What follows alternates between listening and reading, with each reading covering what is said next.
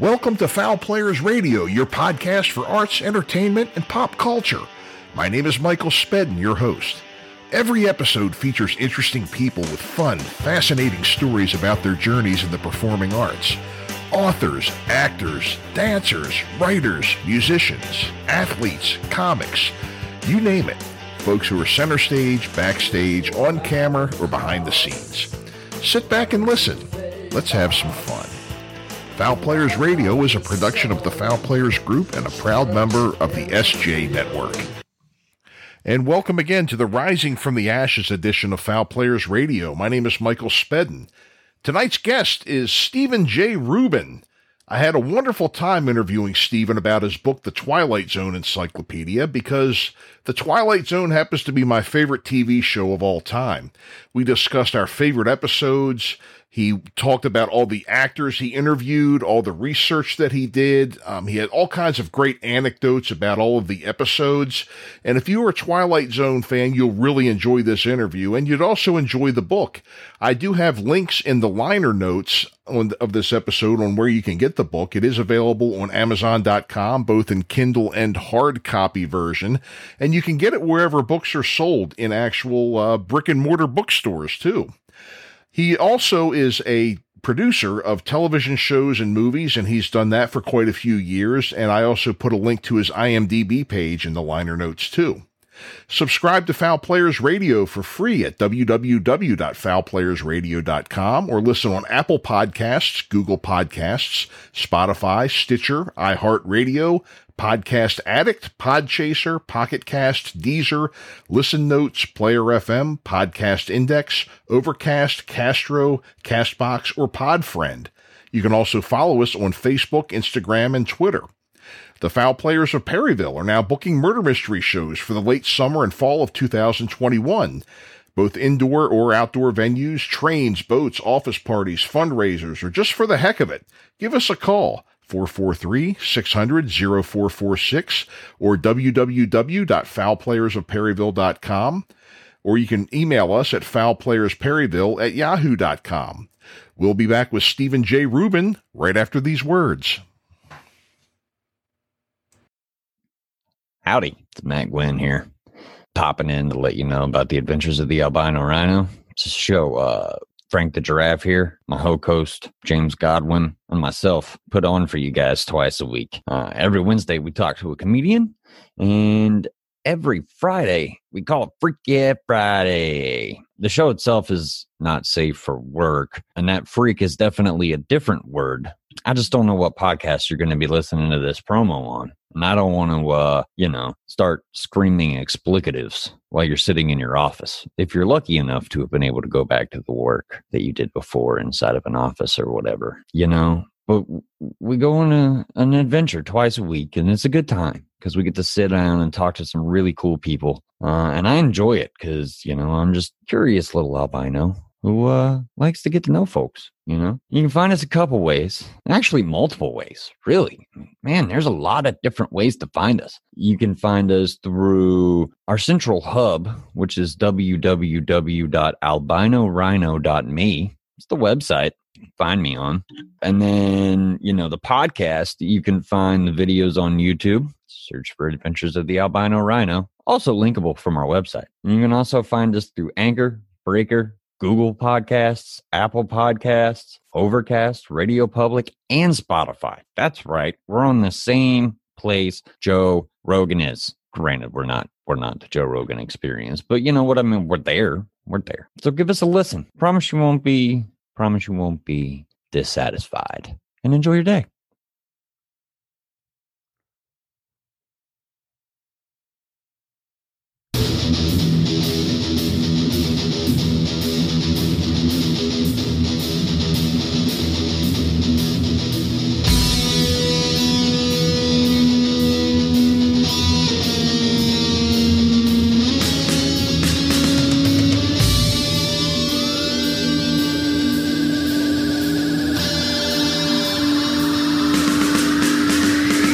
What is going on, minions? Mike here for Misery Point Radio, and you're listening to the Coast to Coast Power Hour on the SJ Network. Now, I know what you're thinking. Mike, what the F is a Coast to Coast Power Hour? Well, my uneducated and uninformed friend, the Coast to Coast Power Hour is a Borg-like collective of epic podcasters from epic podcasts that have all come together to discuss the important things in life. Pop culture, current events, random awesomeness, stuff like that. Trust me, you need this in your life. For more information on this show and all the shows on the Coast to Coast Power Hour, as well as on the SJ Network, reach out to publicist Steve Joyner at www.s-j-network.com or stevesjnetwork@gmail.com. No need to thank me. I'm just out here, changing lives.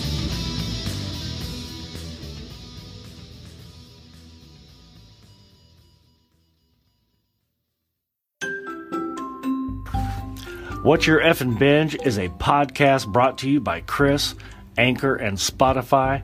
And what we talk to our guest about is what they're currently binge watching on TV. And what we do is we like to take a different approach. I don't want to know what the name of the show is that they're going to talk about before they come on. I have to actually guess it. So I ask them who, what, when, where, why, and try to figure out what it is that they're watching. A lot of times I'm able to guess it, and sometimes I'm not, and that's fine. That adds to the comedy of the show. We like to bring our guest on, whether they're a model or an actress or a producer or musician, and just let them have a platform to be able to tell everybody what they have coming up next, and also entertain everybody with what's worth watching. So I hope everybody tunes in for the next episode of What's Your Effin' Binge. Thanks. It's Chris. Well, Steve Rubin, welcome to Foul Players Radio. I tell you, I've been looking forward to talking to you because I'll give you a little bit of history here real quick. Since I've been podcasting more on a bigger scale and getting to meet other people, I've really met a lot of people that are considered, or they consider themselves geeks. And I've been kind of slowly coming around to my own geekdom. And I found out that I'm just a huge geek or a nerd. And I think I have to say my number one thing is the Twilight Zone. So I think I've got the right guy on my show tonight here to talk to about these things. And I should have gotten some popcorn just to sit here and listen to you speak about it. So you have a book out now, the Twilight Zone Encyclopedia. And it's just an amazing book. I was looking through it, and it looks like it released it in 2018, I believe. But how long did this take you to put together with all of this information? Oh, well, it was a process. Probably cover to cover took about 3 years. Really? That was it? Yeah. I mean, I got very lucky. I became friendly with Rod Serling's widow, Carol. Oh, and Carol lived in the Pacific Palisades. I first got in touch with her when I was a public relations executive at Showtime, and I was developing films at the same time. I was starting to start my producing career, and at that time we were developing a Rod Serling biopic. And I was working with 2 young writers, and we never made the movie, but I made that connection with Carol. And then, as kind of a lark, a couple years later, I decided I wanted to direct something because, you never know you can direct unless you try something. And even though directing wasn't my ambition, I was really more of a writer. I thought I should direct some. So I actually remade, as an experiment, an episode of The Twilight Zone. I took one of my favorite episodes from I think it's a 5th season episode. It's called The Seventh is Made Up of Phantoms. It's about a U.S. Army National Guard tank crew on maneuvers in present day Dakota, and they go through a warp and end up at Custer's Last Stand. Yes. Great episode. Early Warren Oates, he was in it.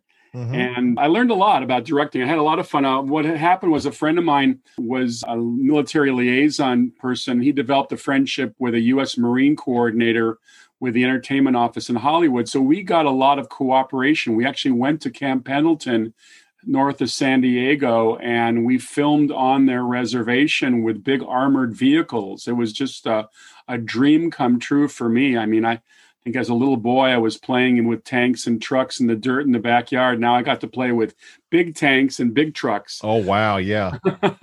So anyway, I developed a relationship with Carol, and then I work primarily in the film business as a writer-producer. I'm out there every day developing film and TV projects. I've produced 5 films.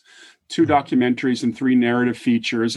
But it takes forever to get anything done. I mean, you could literally spend a decade trying to get a piece of material bought and sold.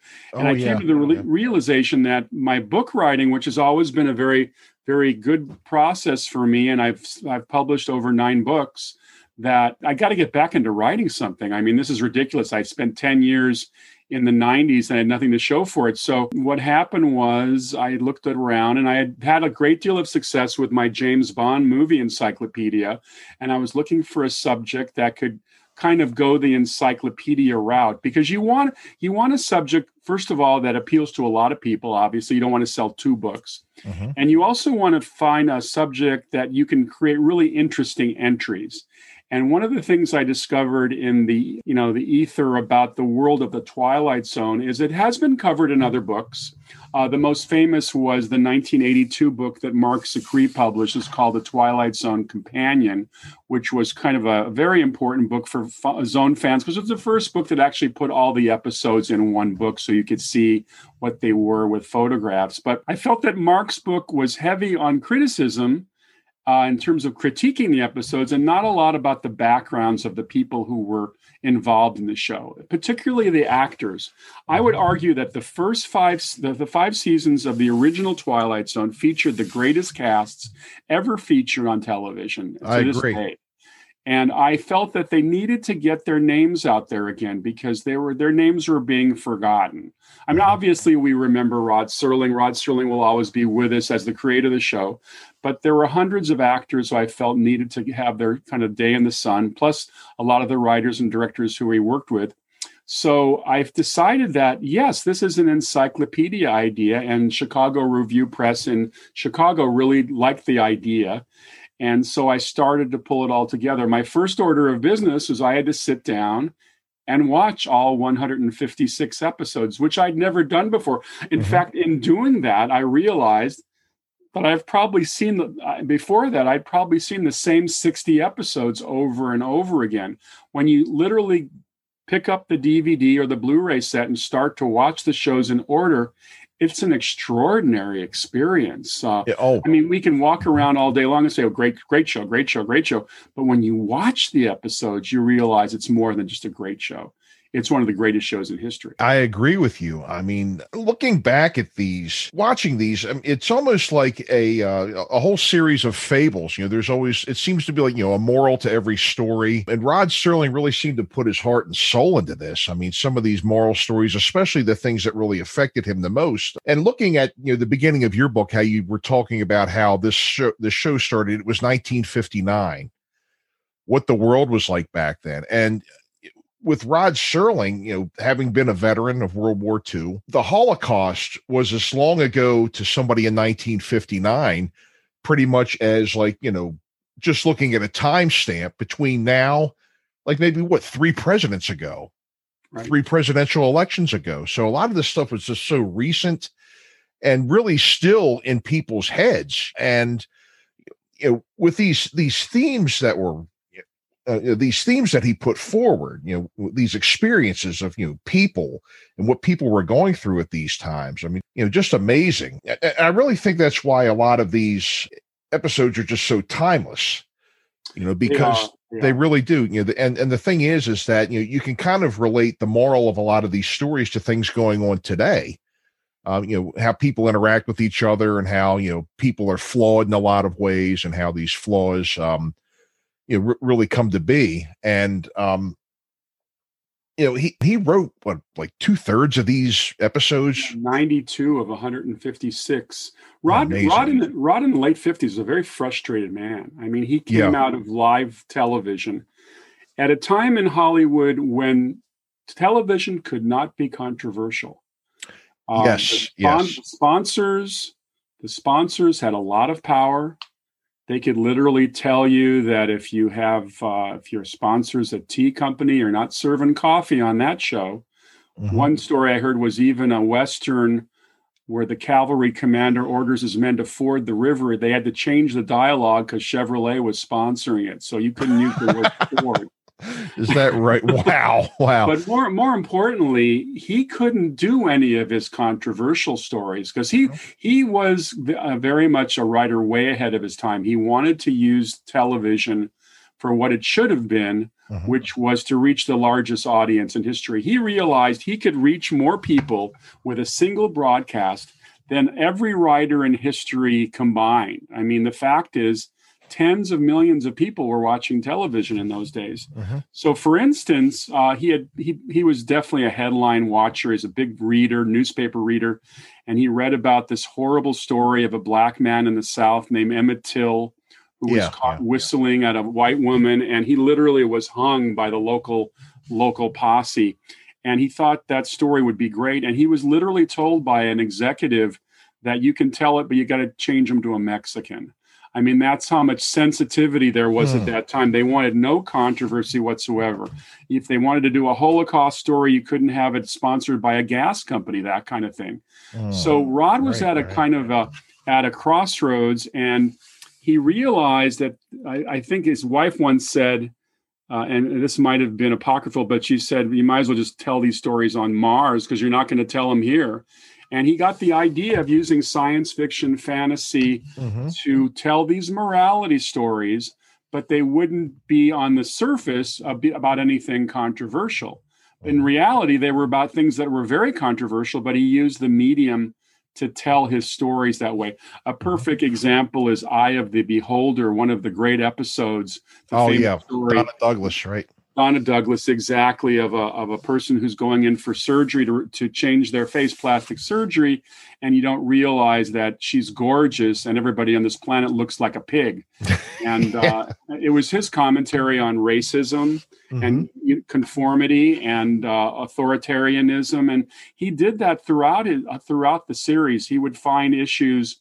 Child endangerment, the Holocaust, Vietnam. These were subjects that were literally off limits to television writers at that time. TV in the late 50s was all about Westerns. It was about cops and robbers, game shows. Occasionally, you got a teleplay from Rod or Paddy Chayefsky or Reginald Rose. But for the most part, it was about selling soap and selling, toilet paper. Right. And, also, it's very challenging for Rod because anthology series were getting out of vogue. As Rod got his contract in '59 for The Zone, James Aubrey had come aboard at CBS to take over programming. Now, Aubrey was what was considered a wunderkind executive at that time. He really knew what television was all about. And in his own mind, it wasn't about anthology. He liked the fact that people watched a lot of Gunsmoke because they liked James Arness. They watched The Untouchables with Robert Stack. They watched I Love Lucy with Lucille Ball. He felt that TV series should be about continuing characters. Anthology was not the way to sell a show. So right at the start, Rod was faced with the challenge that the president of his own network was against his series and tried to stop it several times and indeed canceled it after the third season. But the show they brought to replace it, a show ironically named Fair Exchange, bombed. And Aubrey, with egg on his face, had to call Rod Serling at the end of, I think that was 61, and said, can you bring your show back in the second season, not the second season, second part of the season, after the holidays. Oh, right. As a replacement show. And that's when they extended it to 1 hour. So your fourth season of Zones, instead of having 30 plus half-hour episodes, had 18-hour episodes. Right. And those are the ones that really don't get played on television much anymore because all the marathons always have the half-hour episodes on. And when I sat down to watch those episodes as part of my efforts to watch every episode, I realized how really good they are. I mean, they're really cool. I mean, yes, they're not like the 30-minute episodes. They're not as tight, but they're also very good, with a couple or three that stand out in my mind, particularly the James Whitmore episode On Thursday We Leave for Home, which is about that stranded space crew of people a whole colony of people who will get a chance to come back to Earth because their rescue saucer has arrived. And James Whitmore has been their kind of captain all this time, and he slowly begins to lose his power over them. It's really an amazing episode. That was one thing, when you were kind of talking about here, and I'd read about Rod Serling butting heads with the networks, and I've had on the show a number of other folks that have been producers and creators of television shows, and just how frustrating it can be to have all these hands reaching into the pot. You're trying to create your television show, you want to tell your story, and all of a sudden a lot of times it's just not these non-creative people are just reaching in and just knocking everything over. And what was interesting about Rod is that he had a very unique writer's contract, perhaps one of the few ever done, where he had complete creative control. Right. No one could tell him what to write. What affected his ability was simply keeping the show on the air and making sure it was getting the numbers. Now, in part of my research, I went to the Motion Picture Academy, which has the complete collection of Variety and the Hollywood Reporter, the trade papers. I was very curious about the ratings because over the years, I'd heard that the Twilight Zone ratings were not particularly special. And in reality, the show did not do very well in the top 25. There was never a top 25 show. Occasionally, they would have a successful episode that maybe dipped into the 25. So he was always fighting to keep the show on the air because, like most network shows, it's all about the numbers. And in fact, I don't think he planned ever to be an on-camera host of the show. But getting back to what Jim Aubrey had said, that people tune into a continuing character, since Rod Serling was producing an anthology show, somebody had to be a continuing character. And so they kind of followed the pattern of a show on at the same time, the Alfred Hitchcock show. So Twilight Zone was kind of the Rod Serling show. And obviously he went from the first season just as an audio presence, and the second season he actually appears on camera and hosted the rest of its show. I think I'd read somewhere, and I think I'd read that he actually was not supposed to be the on-camera host. Wasn't there somebody else?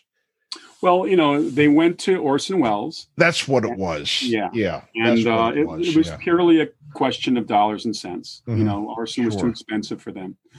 I think he did a good job, though. I kind of liked his style, and he just seemed to be a good narrator to me. He was great.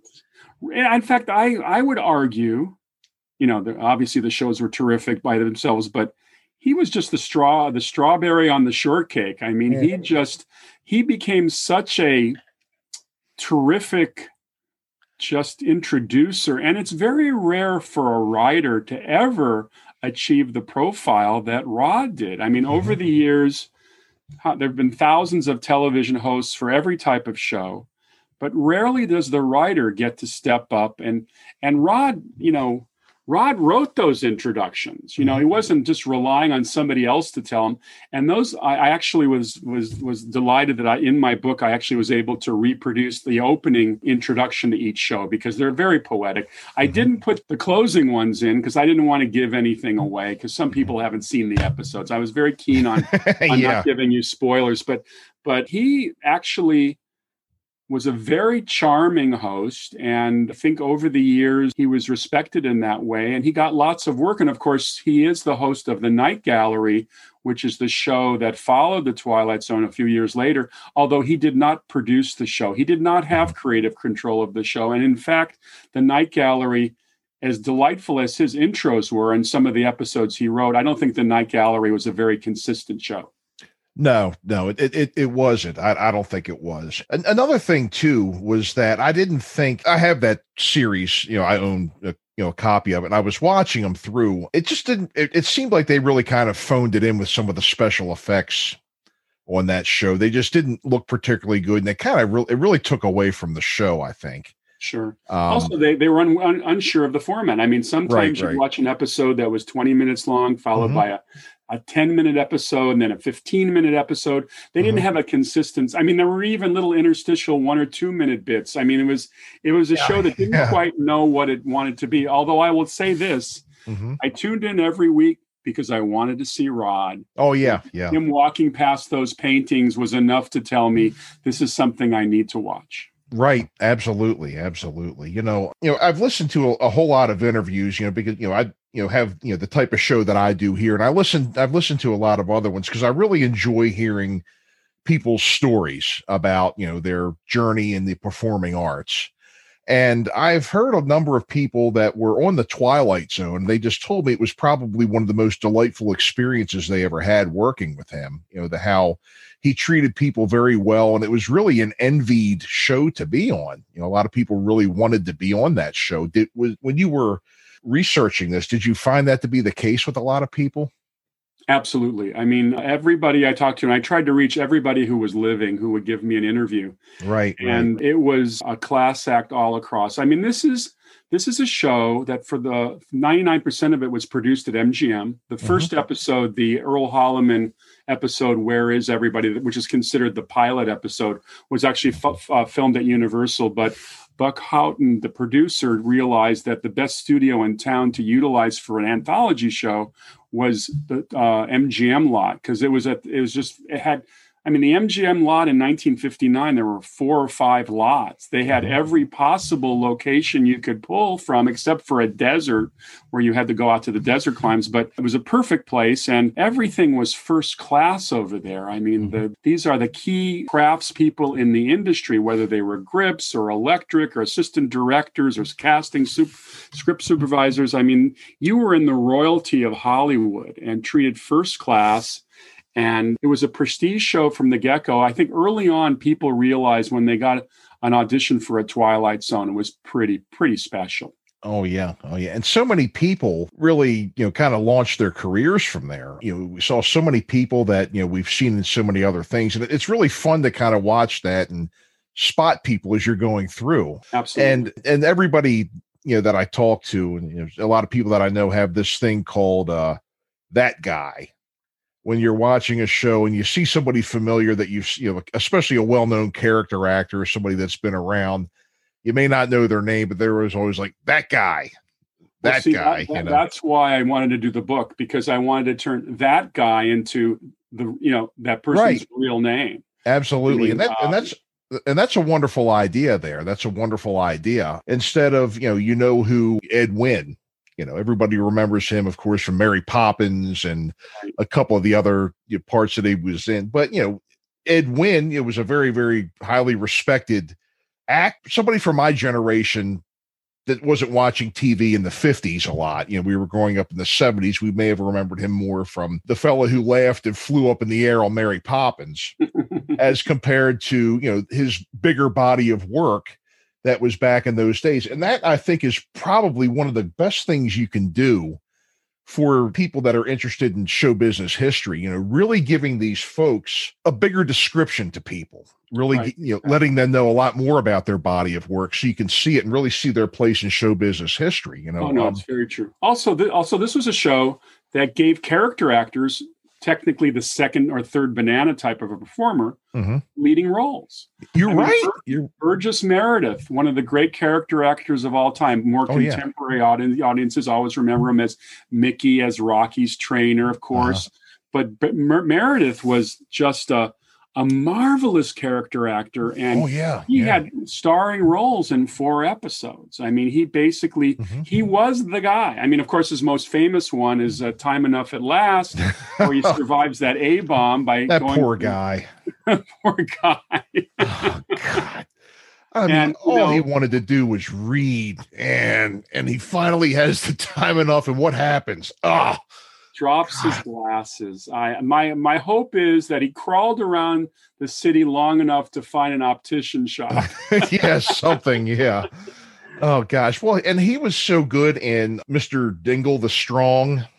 He was good in that. I also, the other ones that he did, the Obsolete Man. That's my favorite of his. Right. That's my favorite of his. Oh, yeah. Again, another guy who likes to read, Oh, absolutely. And he plays with a lot of zeal the devil in that 1 hour episode, Printer's Devil, which I thought was just great too. And, another actor who we certainly have great respect for, Jack Klugman. Oh, yes. Also in 4 great episodes. And just as Klugman said over the years, he just relished that Rod Serling dialogue.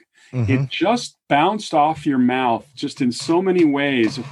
And he considered that kind of the gospel when he was reading a script, if Rod Serling was writing it. And there's another thing about the series. Rod's style of writing, very dialogue heavy and very, character driven, was kind of going out of style. It was kind of a period where dramatic performances it was becoming more about the action and less about the words. Now, here it is, we're in 2021, and I could talk to you a long time about how the concept of good dialogue has changed in Hollywood. Very rarely do you have quotable dialogue anymore. They always have those famous contests where, guess the movie quote or, a famous line of dialogue. And we rarely quote dialogue anymore. Rod's style of just getting into the heads of these characters and writing very, very good, solid dialogue was so well done on The Twilight Zone. And when The Twilight Zone was over, it would be hard to find that quality of writing anywhere. And Rod himself was having trouble getting another show off the ground. It was almost like the town had passed him by. Right. And although he wrote for other things, did a lot of rewriting, he certainly got a lot of attention for writing the first Planet of the Apes movie, for Fox. And of course had a Twilight Zone quality about that movie. Oh, especially the end. Oh, yeah. Especially the right end. out of the Twilight Zone. Right out of the Twilight Zone. Oh, yeah. I could just almost see him walking out on the beach. Just coming out with his suit on and his cigarette, standing right behind Charlton Heston and just saying the ending, and then all of a sudden they're just fading away into the Twilight Zone. It's funny because a lot of traffic on the internet these days has been passing forth little messages with Rod Serling commenting on the current state of politics in the United States. And it literally, I'm glad Rod Serling is not around right now, because if he was around right now, he would blow out the stops and try to get things done properly, because he did not suffer fools gladly. One of his big things after the show was finished, he became a very big critic of the Vietnam War. He felt that we had no business being in Southeast Asia. And history has shown he was very right. One of the first things, and I really see a lot of parallels with this episode with the way things are nowadays, is the monsters are due on Maple Street. Oh, sure. Ironically, I had never heard of the Twilight Zone. This was like maybe 1979. I was in the 6th grade. And we had a reader in our English or reading class, and we read that short story. Oh, okay. And we were like, wow. And then ironically, I happened to be sitting up late at night watching TV, and that episode came on. It was on, the Twilight Zone was on a local channel here in Maryland, where I'm from. And I was like, oh, wait a minute. This is what we read in class the other day. And I watched it. And then after that, I was hooked. I would, as long as I had permission, I could stay up late, because it was always on like around 11 or 12 at night, real late on a Friday, I think. And I really got hooked on it back then. You could really see how the way people were behaving in that episode, how that's come to life over the last several years, Rod had the ability to climb into the heads of an average person.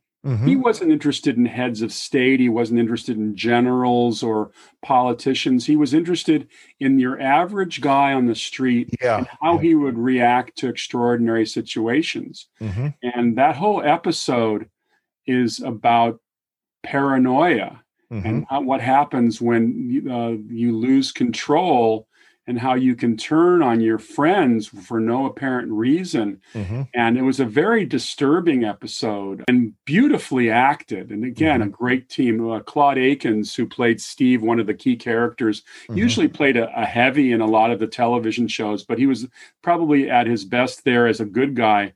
And I'm a big fan of that episode. Absolutely. Absolutely. Another one that was similar to that one in a lot of ways, and the title of the episode escapes me right now.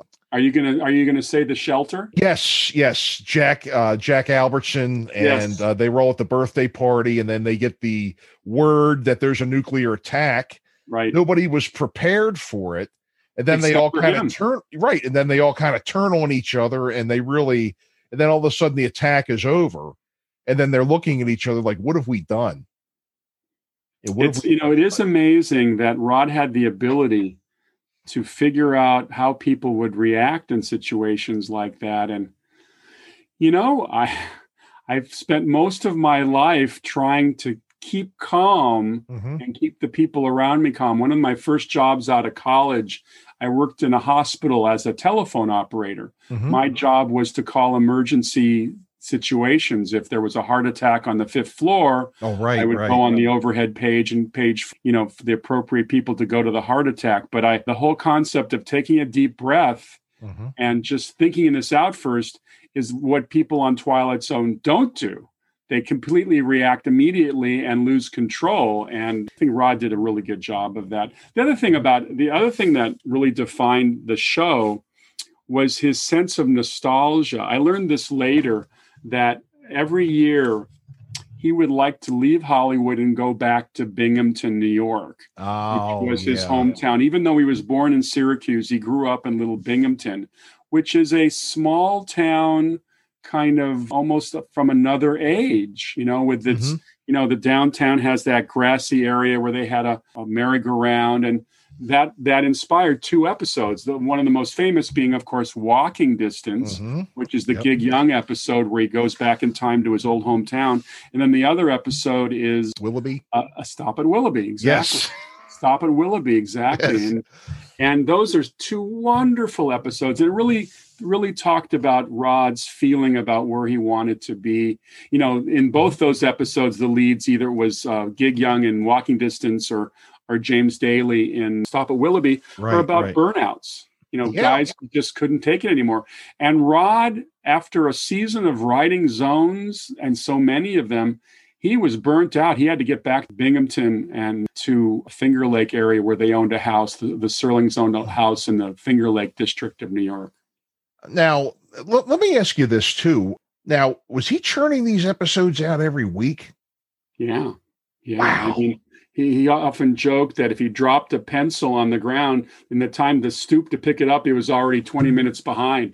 Wow. He was cranking out episodes. I think I'm not sure of the exact number, but in the first season, they had something like 35 episodes. I think he wrote more than 20 of them. And, and just, what he'd do? Apparently he was suffering from some little malady that made it difficult for him to type. It was some kind of arthritic malady. So he ended up buying one of these dictation machines and would go sit out by his pool in the Palisades. And he would dictate the stories into the dictator machine. To me, the most cruel thing is all of these dictaphone tapes were used over and over again. So none of them were preserved. Oh my God. Can you imagine having him watching him talk into a machine? But that's how he wrote. So he would hand the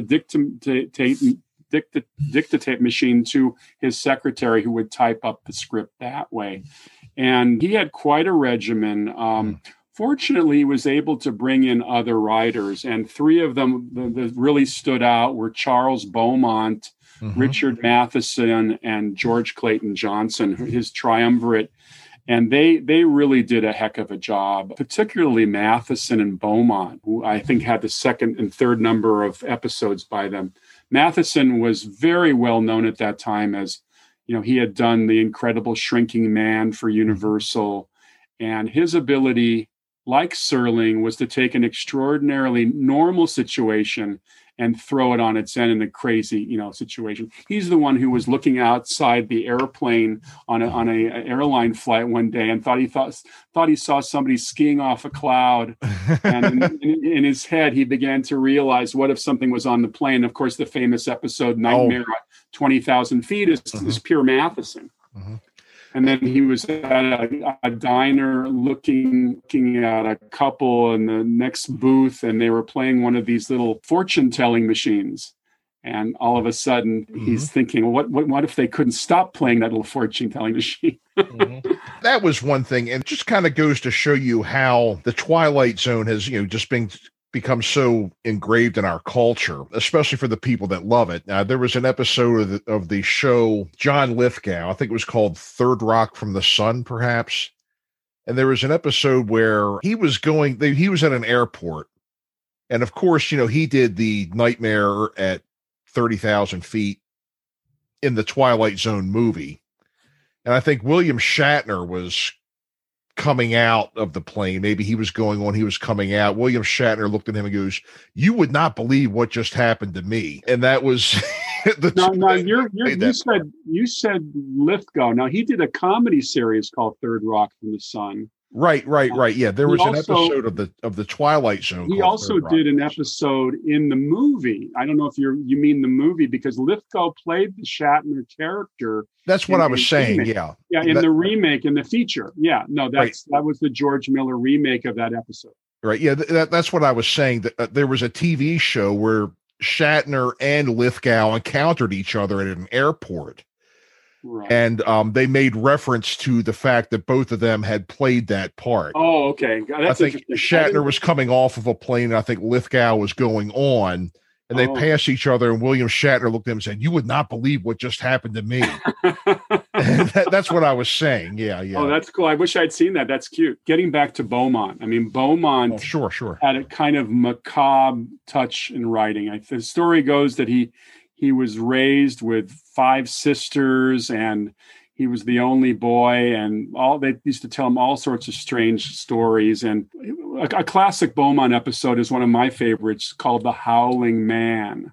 Yes, which is the one about the devil being kept locked in key and in this old monastery, and how he howls every night. And this traveler thinks the guy's being kept by these crazy monks, and he lets him go. And then, of course, we discover that it's Satan himself, which is just a great episode. And the other thing is that they had some marvelous directors who were brought in on episodes that particularly needed a type of style. We earlier mentioned Eye of the Beholder, which was directed by Douglas Hayes. And Douglas Hayes also came in to direct The Invaders, which was the Agnes Moorehead episode, where she's the giant alien and the little baby space traveler. Yeah, I know. And it turns out that, they're actually people from Earth. They're not aliens at all. They did that a couple of times.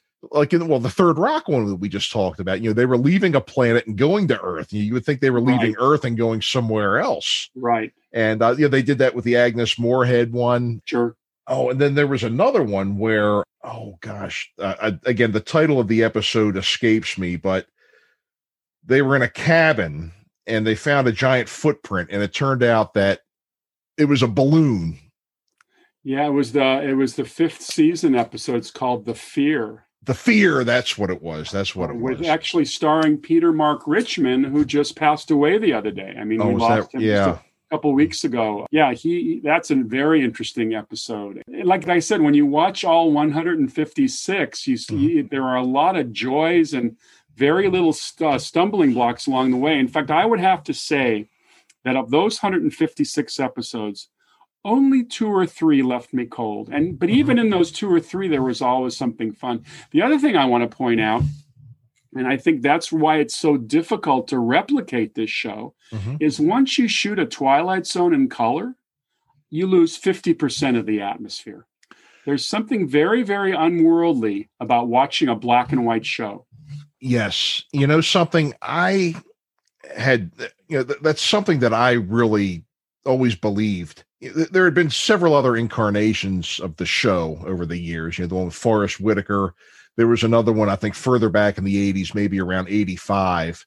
And I was with them in spirit because, again, this is this has got to be my all-time favorite show. But the thing is, I really agree with you. I really felt like it lost something when it came to colorized, being color. does. It being It does. filmed in color, I should say. Now, Mike, here's another thing I discovered because I was watching each episode with a clipboard. I was making notes of everything to kind of get an idea of what I needed to put in entries in the show. Mhm.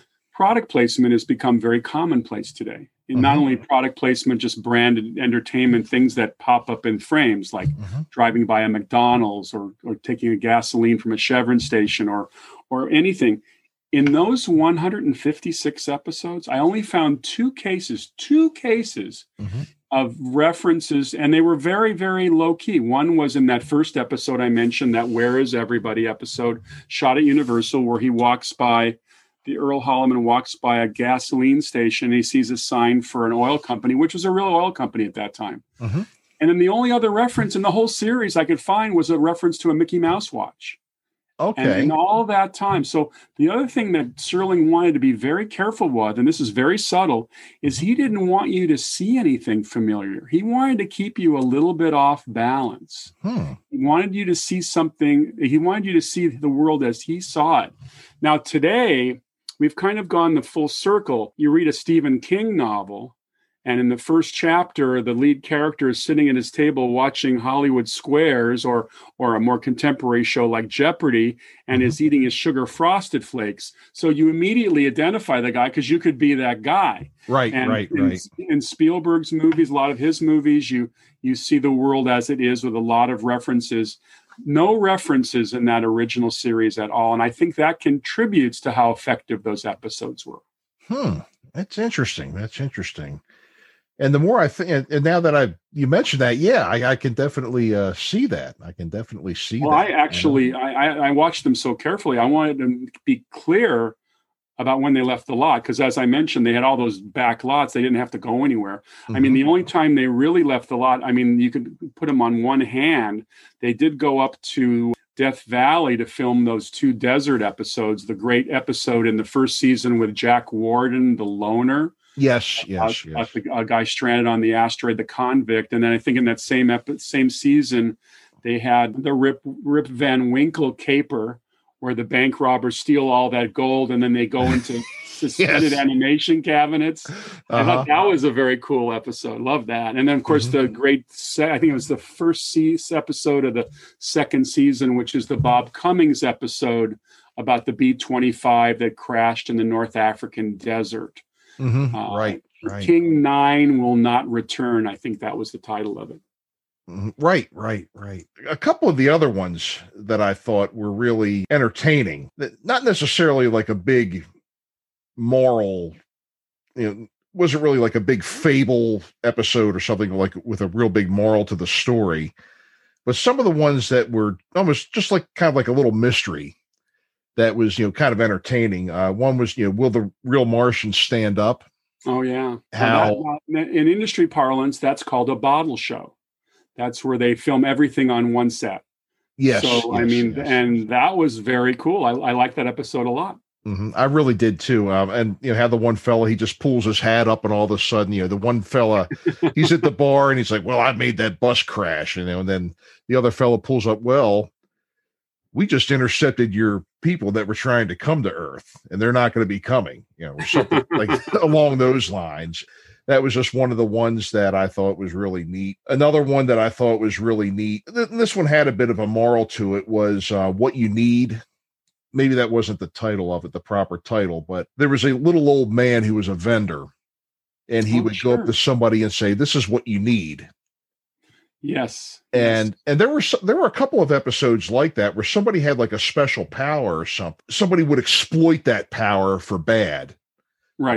That was a perfect example. A Buddy Ebsen episode where he had the ability to foresee, I think, cards or dice or something. Well, he had, I think they called it the ability to manipulate the dice, so he could use his head to make sure it came up set. Yes, that was it. So What You Need, and then that one, somebody was able to use these abilities, for bad, and it ended up, turning on them in the end. Sure. So the moral stories, the political climate, but then also too, people like human flaws were a big theme. Like the 7 deadly sins, really, if you think about it. Well, it's interesting. When I was a little boy, when the show came on, I was 7 or 8. Mm-hmm. I wandered into the living room one night, and my parents were watching an episode called The Silence, which you'll recall is the episode that takes place in the private club where this motor mouth will not stop talking. Yeah, right. Fran Chatone played this kind of crusty old ex-military guy who bets the guy $500,000 he can't shut up for a year, and they put him in a glass room in the basement. And I'll tell you, I watched that for about 10 minutes, and the concept of not talking for a year, I left. I couldn't take it. I left. There's no way I'm watching it. And I didn't come back to the Twilight Zone until it came into reruns. Right. I think when I was a kid, I had a couple of teachers at school that wanted to do that to me. Like that. But by the way, another little point I brought out in my book, it's interesting learning that theme, that Twilight Zone theme, which appears in the second season. The first season was all that wonderful Bernard Herrmann opening music. Yes. The great composer associated with Hitchcock and the Sinbad movies.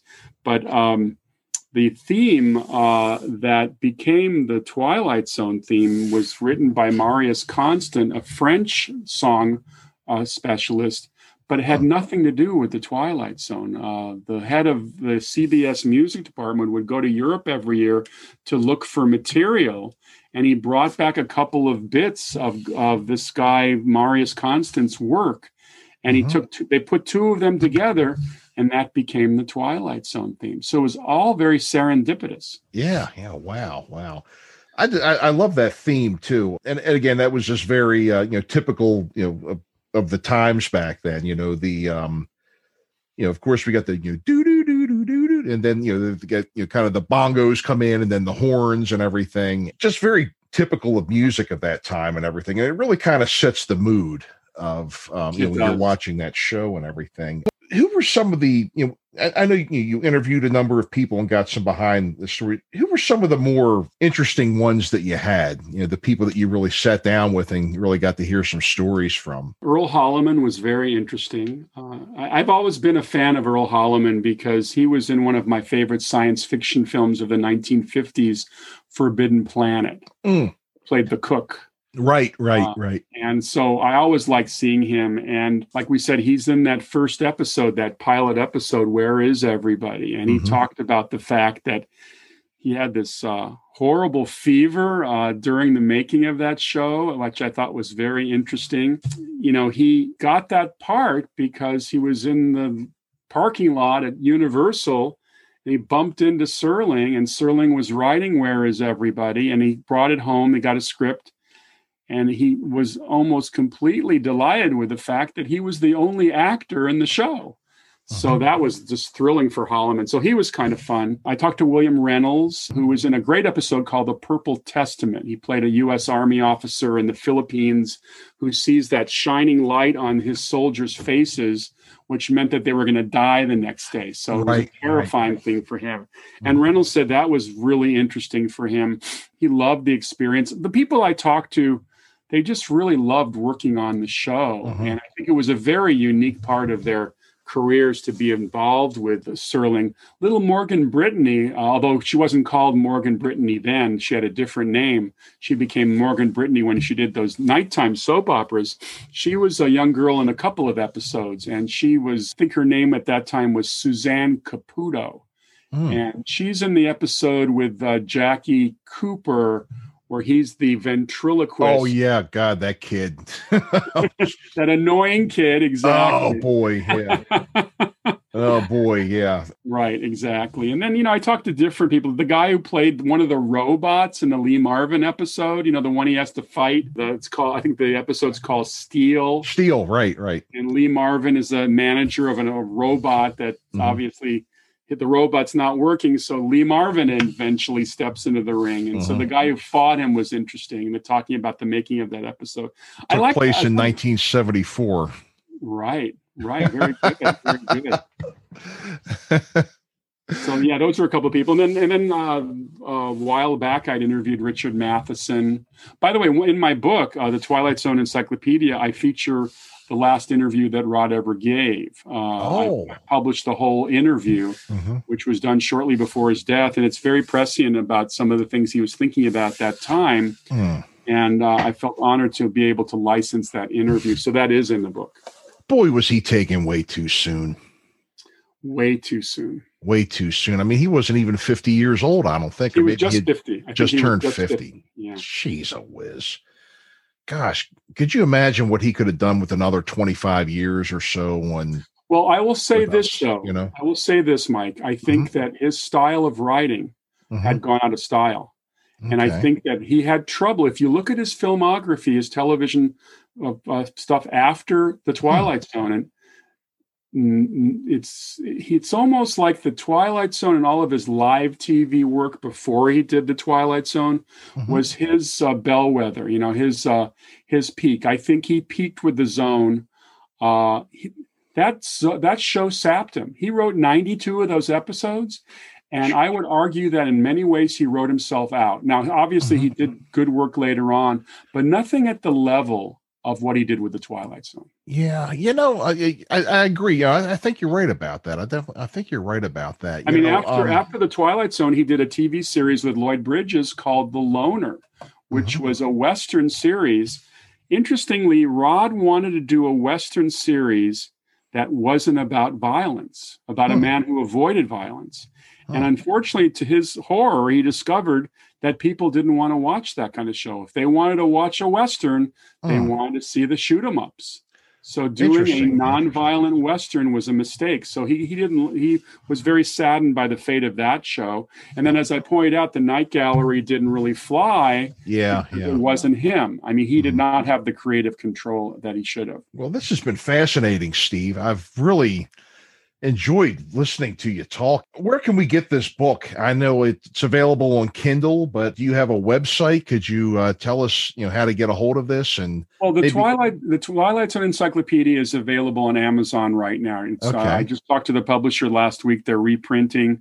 It's available. I'm very proud of that book. I think it's a fun book. You don't have to read it cover to cover. As you should be, Steve. Yeah, it's a lot of fun. So Amazon's the best way. I do have a Facebook presence for me, Steve Rubin. I do some film reviewing on my site. Certainly now in the midst of promoting my latest encyclopedia, the 4th edition of the James Bond movie encyclopedia. Nice. And I'm out there every day trying to sell shows and films. So I'm out there, and people can stay in touch with me through Facebook, or I also have a LinkedIn connection as well.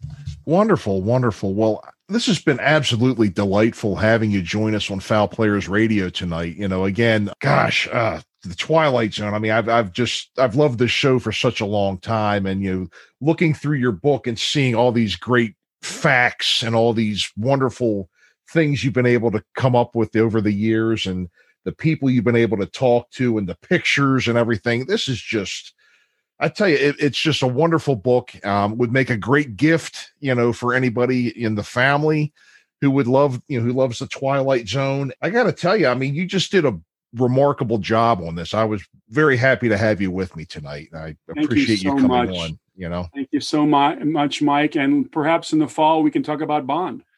In the fall, we will talk about Bond, my friend. We definitely will. We most definitely will. Well, folks, you're listening to Steve Rubin here on Foul Players Radio.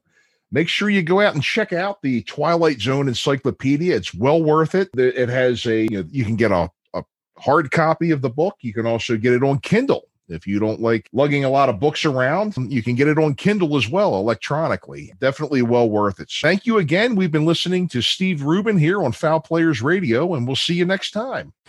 Hey, what's up, guys? It's Christopher Stolle of Breaking the Fourth Wall.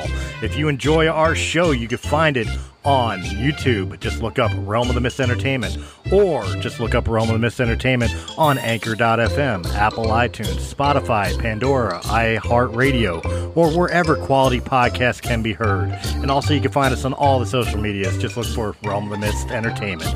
And I will catch you on the other side.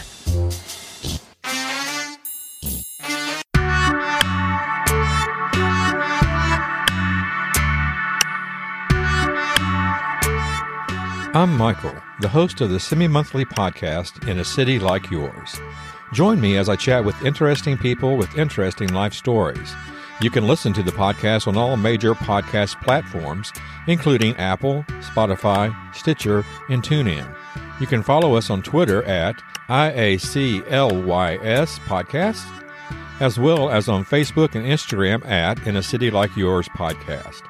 Please feel free to let me know what you think, and keep coming back for the many interesting stories in a city like yours.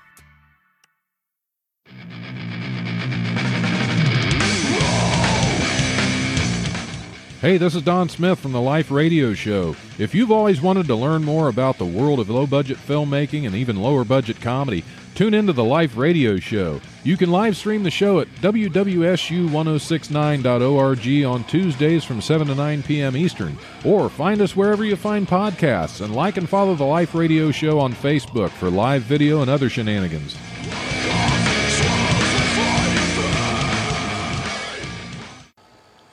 Hey, what's up? This is Christopher Stolle of Realm of the Mist Entertainment.